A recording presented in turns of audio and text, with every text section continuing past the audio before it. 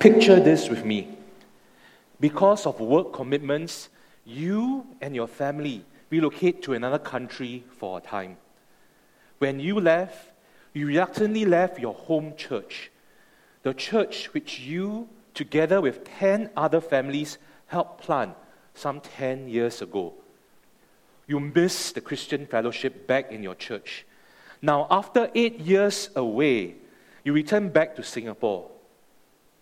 But during the time you have been away, the composition of the church has changed. It has transformed from a majority Singaporean ethnic Chinese to a majority multi-international church. The first week back in church, you struggle with sitting through the church service. Gone are the traditions and customs you are used to. And after a number of weeks, you observe some behaviors now accepted in church, which during your time in the leadership of the church, it would have been frowned upon. You start to question. You question whether the changes are biblical. Together with 3 other founding families who have likewise just returned from overseas, you realize you have similar concerns. Now, what are you supposed to do? You want to maintain unity and harmony in the church, yet there are things happening that affects the way you think church should be run. Now, put yourself in the shoes of the newer members of the church. It has been an eventful past 8 years for the church. Due to various reasons, more than 3/4 of the family that helped planted the church had left. You were new then to the church, but with some others, you stepped up to lead the church. You sought to be faithful to Scripture and to honor Christ. Of course, some changes were made to the ways of doing church. And as a result, for the past few years, the church has seen an increase in the number of multi-internationals becoming members. The composition of the church has changed.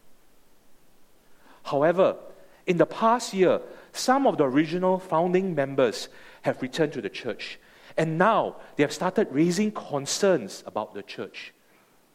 What are you supposed to do? You want to maintain unity and harmony in the church. You also want to care for these returning members. What you just heard, my friends, is a contemporary retelling of the situation the church in Rome faced when Paul wrote the letter to the Romans in the 1st century. The Christians of Jewish background were returning to the church in Rome, which at that time comprised mainly of Christians of Gentile background. The church at Rome started to face conflicts between these 2 groups of Christians. How do you maintain unity and care for one another? How are you to welcome one another in the church? Well, if you're visiting with us today for the first time, welcome to Grace Baptist Church as we worship at our temporary venue here at the Chapel of the Holy Spirit.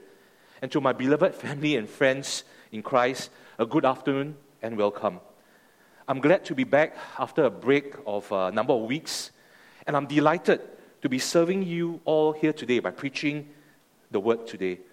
We are still in the midst of a series of messages on the one another commands in Scripture. But before we continue, let us pray. Blessed Lord God, we have caused all holy Scriptures to be written for our learning. Grant us to hear them, read, mark, learn, and inwardly digest them, that encouraged and supported by your word, we may embrace and ever hold fast the joyful hope of everlasting life, which you have given us in our Savior, Jesus Christ. Amen. If you have your Bibles, please turn with me to Romans chapter 15, verses 1 to 7. For those of you who do not have a Bible with you, you can borrow one of the pew Bibles for use today. Romans chapter 15, verses 1 to 7 comes at the end of an extended line of reasoning that Paul makes from the start of Romans chapter 14. And in order for us to understand these few verses rightly, we need to understand both what was happening at the time the letter was written, as well as the context of the whole letter that Paul wrote. firstly, what did Paul write? If you look in the book of Romans, the letters to the Romans, in the first 11 chapters, Paul basically unpacks what is the gospel. He tells us the good news of Jesus Christ's crucifixion, death, and resurrection, and how this changes everything for everyone, for both Jews and Gentiles. Paul then spends chapters 12 to 16 telling the church the implications and applications of the gospel, especially as it relates to the community life of the church in Rome. The church was to live out the power of the gospel for the glory of God. And specifically in Romans chapter 14, verse 1 to 15, verse 13, he speaks specifically to the division and conflict caused by the matters of eating meat offered to idols and the celebration of certain Jewish feast days. But you may ask, why is this such a big matter? What happened was this, that in the early AD 40s to mid AD 50s, under the Roman Empire, Emperor Claudius, ethnic Jews were expelled from Rome. And at the time of Paul's writing to the church in the late AD 50s, the Christians of Jewish background, they were slowly beginning to trickle back to the church in Rome. They were slowly returning after their forced exile. But the church then, by then, composition had changed. They had Christians of mainly Gentile backgrounds as the majority. And these returning Jewish Christians found themselves among the minority.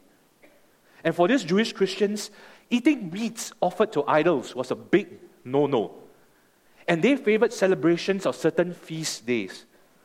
And these issues led to tensions and conflicts between Jewish and Gentile Christians in the Church of Rome. You see, the strong, in this case here, the Gentile Christians, they were despising their weaker brothers who seemed to have weaker conscience with regards to eating of meat. Okay? And the weak Jewish Christians were condemning their stronger brothers for eating meat offered to idols. This was the context that Paul is addressing in the church. But we ask, why did Paul devote more than a chapter to matters related to diet? I mean, isn't this a trivial matter? I mean, many of us in this church, in the congregation here, we are Chinese, right? We tend to eat anything and everything. So why bother about diet? But what was at stake was actually the gospel. Why bother about this? Because a united church gives evidence of the power of the gospel to reconcile. And this issue, this matter of eating meats offered to idols, was causing divisions in the church. How then is the church to maintain unity and harmony? How then can they properly portray the gospel to the world? Romans 15 verses 1 to 7 addresses this very matter. In these 7 verses, Paul encouraged Christians to submit to one another in harmony so that they will glorify God. Christians are to welcome and love one another, living in harmony with each other, because Christ himself welcomes us and set for us an example. So if you have a Bible, let's look with me at what Paul writes in Romans chapter 15, verse 1 to 7. Romans chapter 15, verse 1. This is what God's word says. We who are strong have an obligation to bear with the failings of the weak and not to please ourselves. Let each of us please his neighbor for his good, to build him up. For Christ did not please himself, but as it is written, the reproaches of those who reproach you fell on me. For whatever was written in former days was written for our instructions, that through endurance and through the encouragement of the Scriptures, we might have hope. May the God of endurance and encouragement grant you to live in such harmony with one another, in accord with Christ Jesus, that together you may with one voice glorify the God and Father of our Lord Jesus Christ. Therefore, welcome one another as Christ has welcomed you, for the glory of God. In verses 1 to 4, Paul tells the church in Rome to please others for their good with the aim of building them up. Pleasing others. I'm sure this brings up experiences for many of you. I mean, you have experiences of man pleasers in your workplaces, haven't you? I'm sure you have colleagues who seem to always say yes to whatever the bosses want. Okay? As strange as it sounds, as outlandish as it sounds, they always seem a yes to whatever the boss says. Sometimes to the point where this colleague does not even seem to have any personal convictions. Or you may have a friend who always seems to want to please everyone else. Sometimes to the point that he compromises on the truth. He kind of shades on the truth, tells a little bit of white lie here and there, so that he can simply get the approval of others. Is this what Paul means when he says Christians are to please others in the church? Let's read verses 1 to 4 again carefully. We who are strong have an obligation to bear with the failings of the weak and not to please ourselves. Let each of us please his neighbor for his good, to build him up. For Christ did not please himself, but as it is written, the reproaches of those who reproach you fell on me. For whatever was written in former days was written for our instruction, that through endurance and through the encouragement of the Scriptures, we might have hope. We who are strong. Paul here refers back to Romans 14. The strong here refers to Gentile Christians who understands that the gospel frees them to be able to eat anything. They understand that the gospel liberates them from the obligation to observe certain Jewish feast days. And Paul here identifies himself with them. For despite being of Jewish background, Paul has experienced the liberating power of the gospel. The gospel does free us from all these obligations. So does Paul then continue to say, we who are strong can do whatever pleases us because we have freedom in the gospel? No, this is not what Paul writes. Instead, Paul says, the strong do have an obligation. They have an obligation to bear with the failings of the weak and not to please ourselves. And the word bear here, sometimes we hear the word bear, we think it simply means to tolerate, but it means more than that. It means more than simply to tolerate. It carries this idea of carrying the weak. The strong are to assist, the strong are to support, the strong are to sustain the weak. This means that the Gentile Christians, although they are free in the gospel, they are obligated in the church to help the weak. In this case, they are to forego their rights to eat any meats, especially meats offered to idols. This is so that they will not stumble or tear down the Jewish Christians whose conscience does not allow them to do so. The strong are not to please themselves. And we see Paul restating his call to the strong here in verse 2. And in verse 2, he adds the weak when he tells the church to let each of us please his neighbor. All Christians in the church are to please other Christians in the church and not themselves. They are to make other Christians happy and not to seek after their own selfish gains. But please do note, it is not to make them happy for happy sake. Okay? Look carefully, you are to please them for what? What's the reason you are to please them? What does Paul say at the end of verse 2? You are pleased them for their good. And Paul does not leave what that good is undefined. He says to build them up. What Paul calls for here is pleasing people for their good in order to build them up, for building them up. Paul gives the goal for pleasing others. You are to please people so that it is for their good. That is to grow them to Christ-like maturity. Paul tells us that the good we can do to other Christians is to help them grow and to build them up so that they become more and more conformed to the likeness of Jesus Christ. Why should Christians in the church do this? I mean, why should we inconvenience ourselves to give up our rights for the sake of others in the church? Paul goes on to tell us the motivation for this kind of conduct in verse 3. Look at verse 3 with me. It is that Christ himself is our example. For Christ did not please himself. Jesus Christ set the interests of others before his own. The stories in the gospel show that Christ lived to do the will of the Father, which meant the service of others. Paul then quotes scripture. He cites from Psalm 69 verse 9, and he applies that to Christ.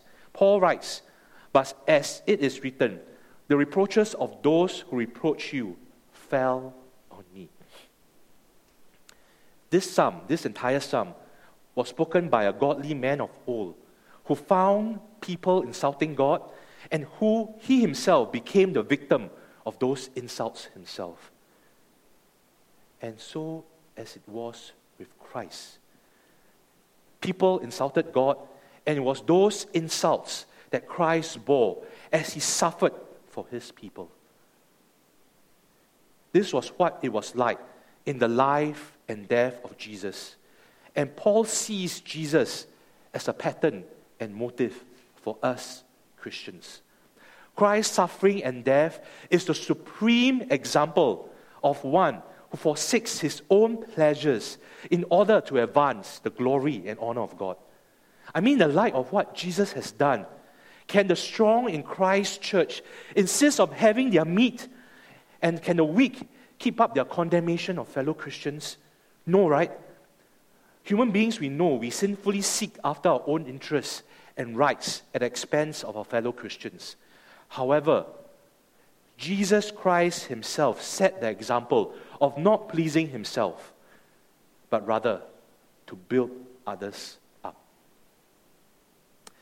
Paul then goes on like an aside in verse 4. He explains why he can appeal to Scripture this way. In this case, the Old Testament.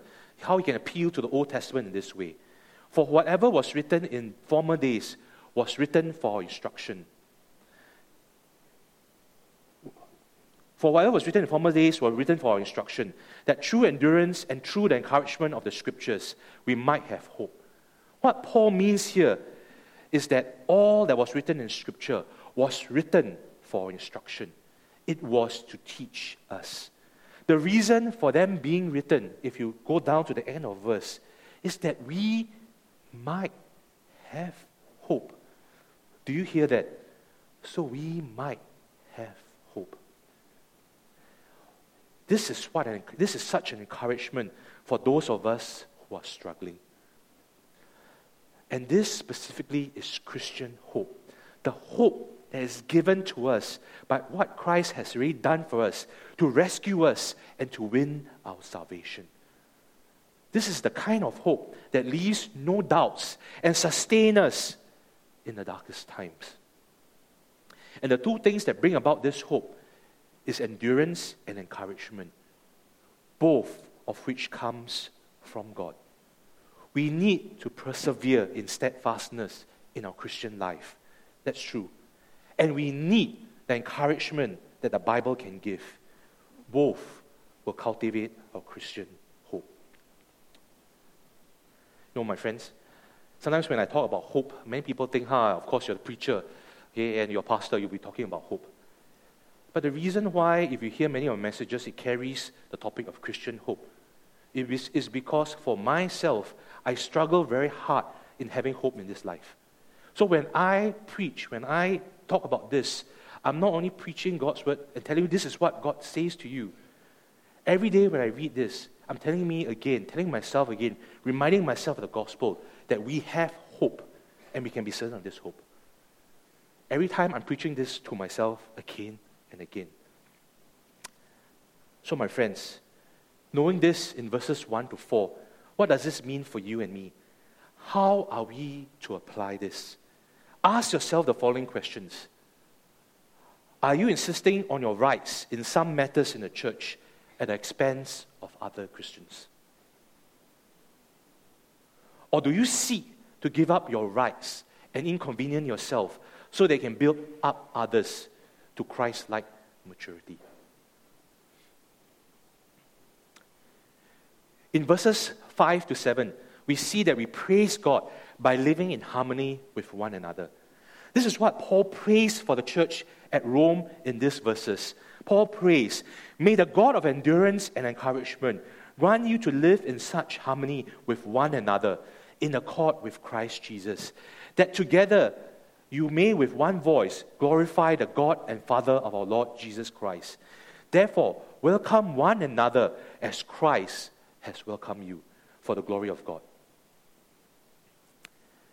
Have you heard performances by choirs that simply take your breath away? I have. Particularly, I like requiems. Requiems sung by choir, and I've heard them, and they are simply brilliant. Yes, I know. For those of you who know what requiems are actually musical composition for funeral services. Yeah, but I'm morbid that way. Okay. But it's amazing to hear how the many different voices under the direction of the choral conductor can sound as one voice as they perform the requiem. So as it is for a church to live in harmony with one another, we are to take our cue from our choral conductor, Jesus Christ. And this is what Paul prays in verse 5. "May the God of endurance and encouragement grant you to live in such harmony with one another." Underline and circle the part. In accord with Christ Jesus. Paul, in his prayer, reminds us that God is a God of endurance and encouragement. And this links immediately to verse 4. Our ability to persevere and endure comes from God. The Scripture gives us encouragement because the God of the Scriptures is a God that encourages us. And God grants you, me, the church in Rome, to live in such harmony with one another. I mean, in Singapore, when we hear the word harmony, we think of things like racial harmony, so on and so forth, and we think absence of conflict. But this is more than that. Because when Paul prays that God enable Christians in the church to live in harmony, it can be translated in the New American Standard Bible as having a same mind as one another. The Christians in the church at Rome, they are to have the same mind as one another in accord with Christ Jesus. They are to have the same mind with one another, which is the same frame of thinking, the same attitude as Jesus Christ. And what is this way of thinking and attitude? Remember, this follows verses 1 to 4. So they are to follow the example of Jesus Christ, who gave us the example of not pleasing himself, but rather to build others up. And when the church does this, when each of us seeks the good of others rather than our own good, we would together with one voice glorify the God and Father of our Lord Jesus Christ. When Christians in the church follow Jesus Christ's example and seek the good of others to build them up, there will be unity and harmony in the church. And then together with one unified voice, as if with the choir, we will praise God. Can you imagine this with me? Imagine if everyone in Grace Baptist Church sought the good of others and not their own selfish gains. Can you imagine if everyone here in this church gave up their rights in order to help others grow? Imagine if everyone at church is united as one family, rather than criticizing one another or gossiping despite our differences. This will bring about such a unity. And this unity will picture to the world the power of the gospel of Jesus Christ to form a supernatural oneness. And this will glorify the God and Father of our Lord Jesus Christ. Paul ends by urging the church at Rome to therefore welcome one another as Christ welcomed you for the glory of God.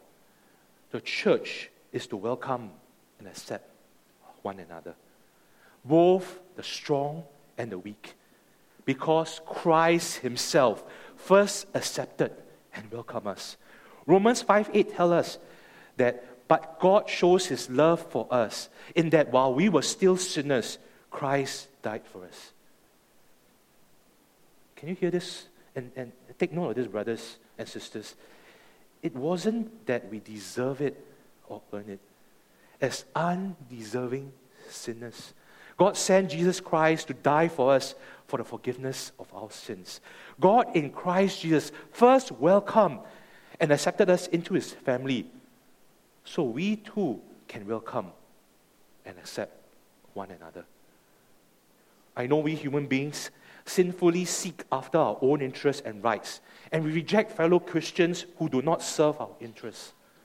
However, Jesus Christ himself has welcomed and accepted us, so we should be able to welcome and accept one another. And when we do this for the praise and glory of God.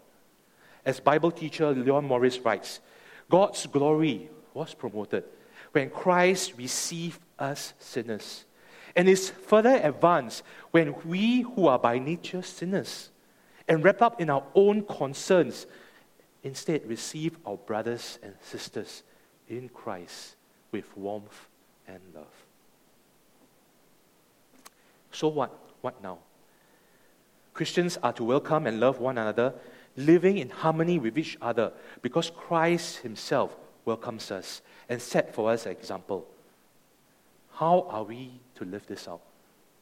Firstly, we are to welcome and accept other Christians as Christ accepts us. If we are Christians, we have placed our trust in the gospel of Jesus Christ. Our sins have been forgiven, and Christ himself accepts us. We are now joined as one family with God as our Father. This is truth. This is what happens at the point of our conversion. So we are really one family. We are to welcome and accept other Christians, other members of this big family. As a church, as Grace Baptist Church, do we welcome and accept other Christians when you come to our church? Or do we let differences divide us? Imagine if someone now walks in our church. Do we let their status, their ethnicity, their race, their culture, or our definition of what is the right way of looking and behaving prevent us from welcoming and accepting others? If a Christian who is different from the norm of Grace Baptist Church, of course we have a norm. Every church we kind of have a norm. So if someone who is different from the norm of Grace Baptist Church walks in the door right now, would we welcome and accept him or her? Or do we need to meet a certain code of conduct or come from certain pedigree before we are welcome? Remember, welcome one another as Christ has welcomed you. Remember the gospel and welcome and accept other Christians. We are all recipients of the amazing grace of God in the gospel. Secondly, be prepared to give up your rights in order to build up other Christians. I want to be careful here. I'm not talking, and Paul is not talking, of compromising biblical truths. I'm not asking that we be wishy-washy with regards to our scriptural convictions. Okay? Philip Melanchthon, Martin Luther's advisor in the Reformation, is the one who first said this. Is in essentials, unity; in non-essentials, liberty; in all things, charity. What I'm saying here is, in the essentials, especially gospel issues, we should be unwavering and we should stand firm. What I'm saying is, in the non-essentials, where as Christians we have liberty in the gospel, where we must be prepared to give up our rights in order to build up other Christians. There are areas where good Christians good Christians who differ on how to do how this matter should be treated. So, for example, I believe Scripture prohibits drunkenness. I also think that Scripture gives Christians the liberty to drink some alcohol in moderation within limits. And there are Christians on both sides of the fences for this. But what does this text tell us? But we should be prepared to give up drinking if it stumbles another Christian in the church. Our goal should always be for the good of one another, to build one another up in the faith. Are there areas where you have Christian liberty, but where you may want to give up or forgo so that others might be built up? And why do we do this? Because this is the very example of our Lord and Savior Jesus Christ, who gave us the example of not pleasing himself, but rather to build others up. Jesus Christ himself sets for us the example and motivation. But the name, the Christ, is not merely a name, but Jesus' title as God's anointed king from the line of David. Yet, my friends, my brothers and sisters, yet even this king, the strongest of the strong, did not please himself, but bore the infirmities of the weak. His unselfishness and humility can be seen at every point, in his coming, in his life, and even in his sacrificial death. In birth, he laid aside his majesty at the Father's side to become poor in order to make others rich. In life and ministry, he came among people as one who serves. We can hear Paul's words here echoing Jesus' own. For even the Son of Man came not to be served, but to serve. Yet even this great one came as a servant and poured himself out in life and death for others. If even our King did not please himself, then clearly neither should we who are his people. Christians are to submit to one another in harmony so that we will glorify God. We are to welcome and love one another, living in harmony with each other, because Christ himself, our King, welcomes us and set for us an example. Before I end in prayer, we do have some time. Let's spend the next 3 to 5 minutes in prayer as a church community to pray God's word into one another's life. God's word, Scripture, is inspired by the Holy Spirit. And as we pray for the Holy Spirit to take God's word to apply it into one another's life. So please use the following 2 questions as a guide for your prayers. Have you ever demanded your own rights for your own pleasure at the expense of other Christians? Pray and confess that to God, asking for his forgiveness. Also pray for our church that we will welcome and love one another as God in Jesus Christ welcomes and loves us. Take the next 3 to 5 minutes to pray, either by yourself or with another friend.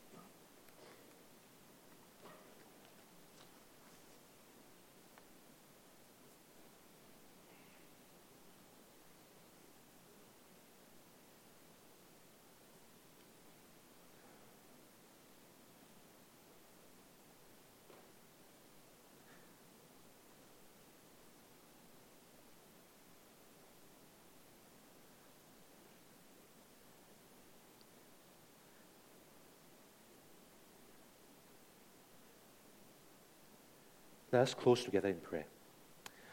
Almighty God, through Jesus you say to us that whoever wishes to be first must become the least and the servant of all. We leave this place knowing that your victory is won through the weakness and power of the cross. We pray that your church may be one. Teach us to accept humbly that this unity is a gift of your Spirit, and through this gift, change and transform us and make us more like your Son, Jesus Christ. Amen.